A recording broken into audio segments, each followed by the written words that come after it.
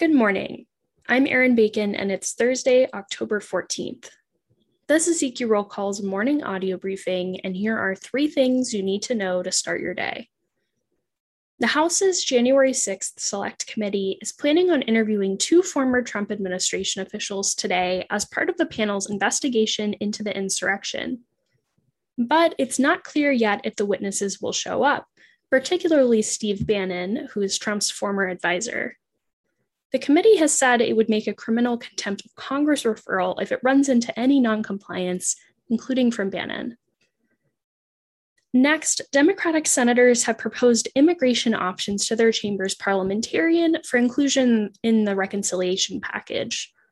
But they haven't cleared with her a provision that's already in the House bill, which would make unused green cards from the past 3 decades available.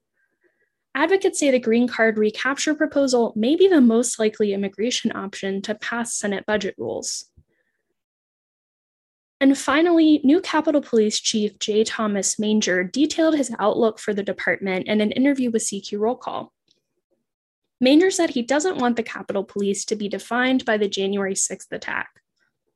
He's prioritizing staffing as officers are leaving the department in droves, as well as equipment and training.